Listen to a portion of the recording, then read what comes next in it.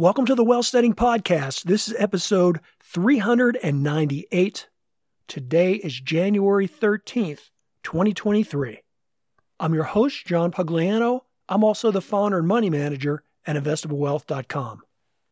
Well, we're seeing quite a rally in the stock market as we go into the new year. If you listen to the stories in the press and the media, they're really pumping up the hype and the zeitgeist around this rally. And in today's episode, I'm going to give you just a little simple analogy in a way that you can think about the economy. And that's the influence that the Federal Reserve's rate hikes are having on the economy, and essentially, it's a controlled burn.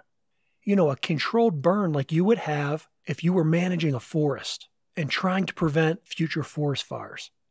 Before we get into that, though, I want to comment on all this zeitgeist, and it's nothing new. You know, I'm preaching to the choir here because long-term listeners of the Wealthsteading Podcast know to ignore the media. But I just want to point out that all this excitement that the media is pumping up is really, in my opinion, at this point, just irrational exuberance.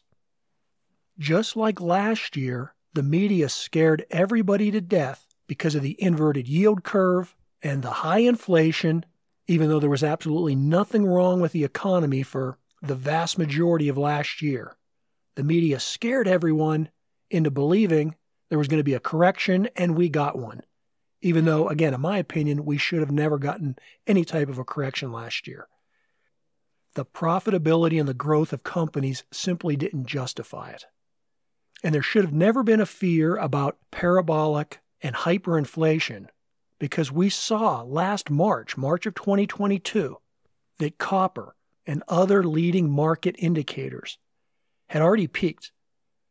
And so we knew that it was just a matter of time until those commodity prices worked their way through the system and then would see a lower consumer price index.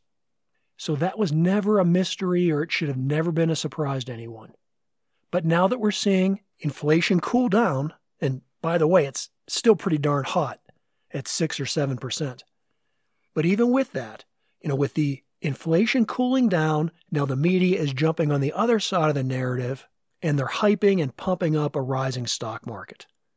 And if you really look at the charts, you'll see that the market isn't in this huge rally like they're promoting. Oh yes, we've had substantial increases since the lows in October. But on the other hand, the decreases since the high of last January are even more substantial. So again, if you look at the chart, especially the S&P 500, you can see that we're continuing to flirt with that trading zone that I've talked about many times between 3850 and 3950. It'll get above that, it'll get below that. But for the most part, since last January, the market has put in lower highs. And ever since the invasion of Ukraine last year, the S&P 500 has failed multiple times to break out above its 200-day moving average. I think it's failed like 5 or 6 times. This week it did get above it for a day or so and fell back down below. And at this point, the bar has been lowered so much because of those decreasing highs that we've had all year that the current 200-day moving average is about 12% of where the moving average was, a year ago. And before too long, that moving average will be at or below the upper end of the band of resistance, that 3950 level. The 200-day moving average is going to be below that. So yes, at some point, the S&P 500 will break out above its 200-day moving average. And that will be a good sign. But right now, for all the enthusiasm that's being made about how the markets are breaking out, again, pull up a chart, look at it, and you'll see that the S&P 500 is trading at the upper end of its zone, but that zone is in the lower half of the midpoint from last year. That's why it's below the 200-day moving average. Another big story that the media is really hyping, and this is on the opposite end of things, they're talking about the decline of the U.S. dollar. Now, I'm not even talking about the alternative media, but in any case, right now, mainstream media really pumping up the fact that the dollar has come down significantly. And they're using words like collapse, implosion, and all other types of hyperbolic terms, which are really nonsense, again, if you look at the chart. Now, absolutely, U.S. dollar is down, probably more than 10% from where it was 2 or 3 months ago. That's a very big move, especially for a reserve currency like the U.S. dollar.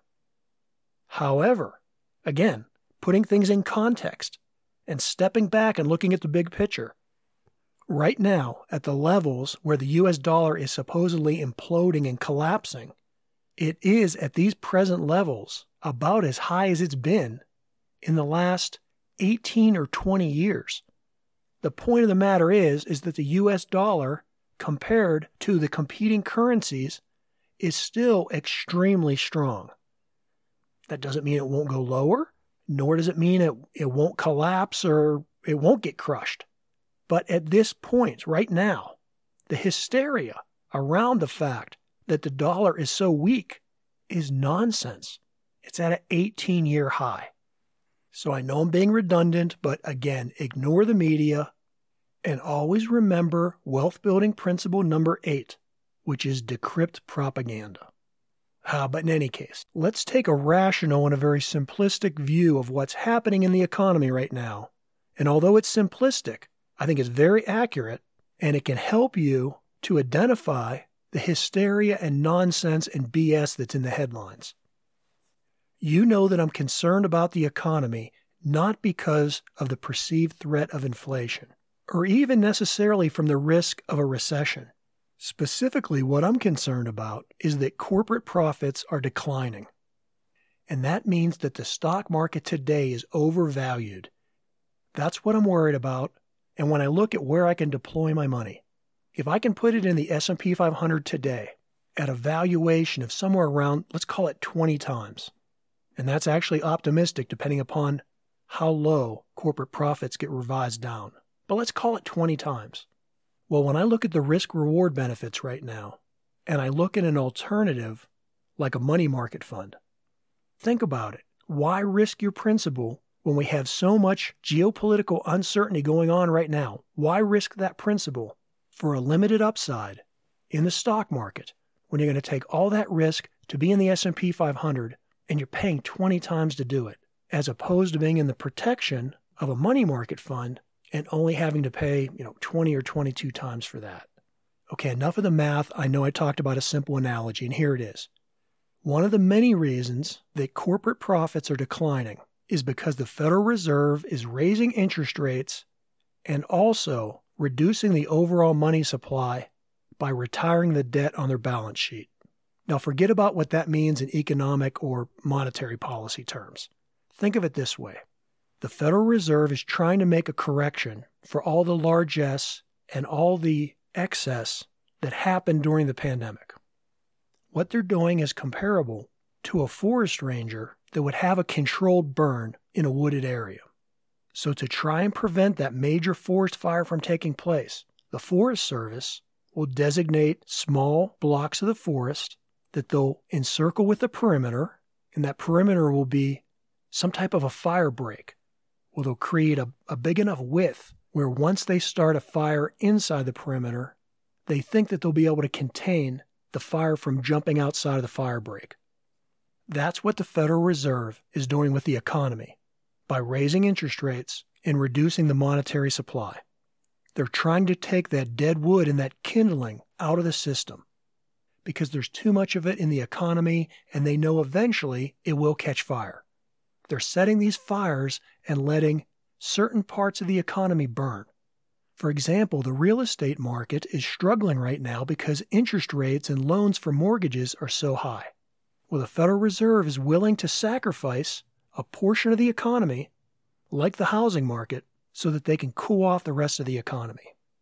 And for right now, the Federal Reserve is doing a good job of burning out the underbrush and saving and protecting the rest of the trees that are outside of that contained zone.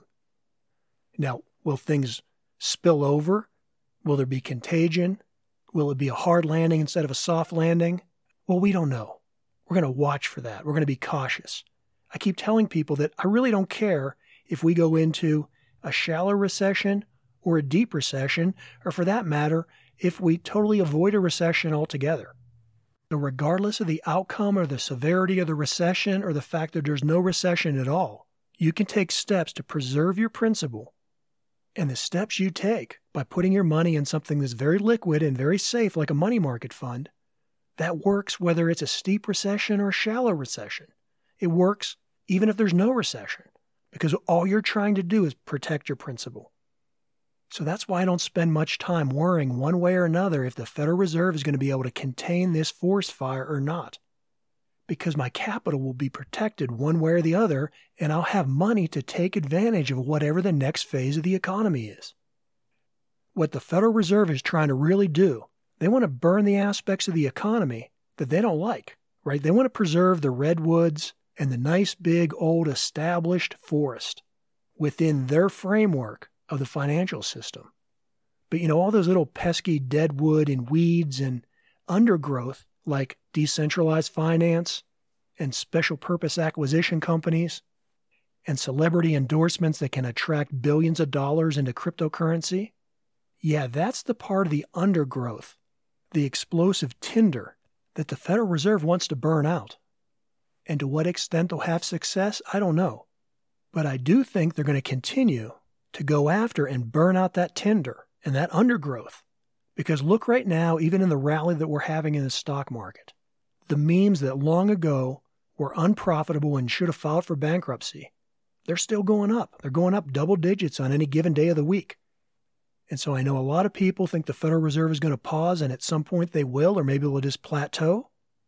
But there's still plenty of kindling and undergrowth that they want to burn out. And I don't think they're going to stop until they get closer to making that happen. Well, hey, more about that in future episodes. A lot more topics I want to talk about as well as we get into the new year. As always, thanks for being there. Until the next time, this is John Pugliano wishing you the very best returns.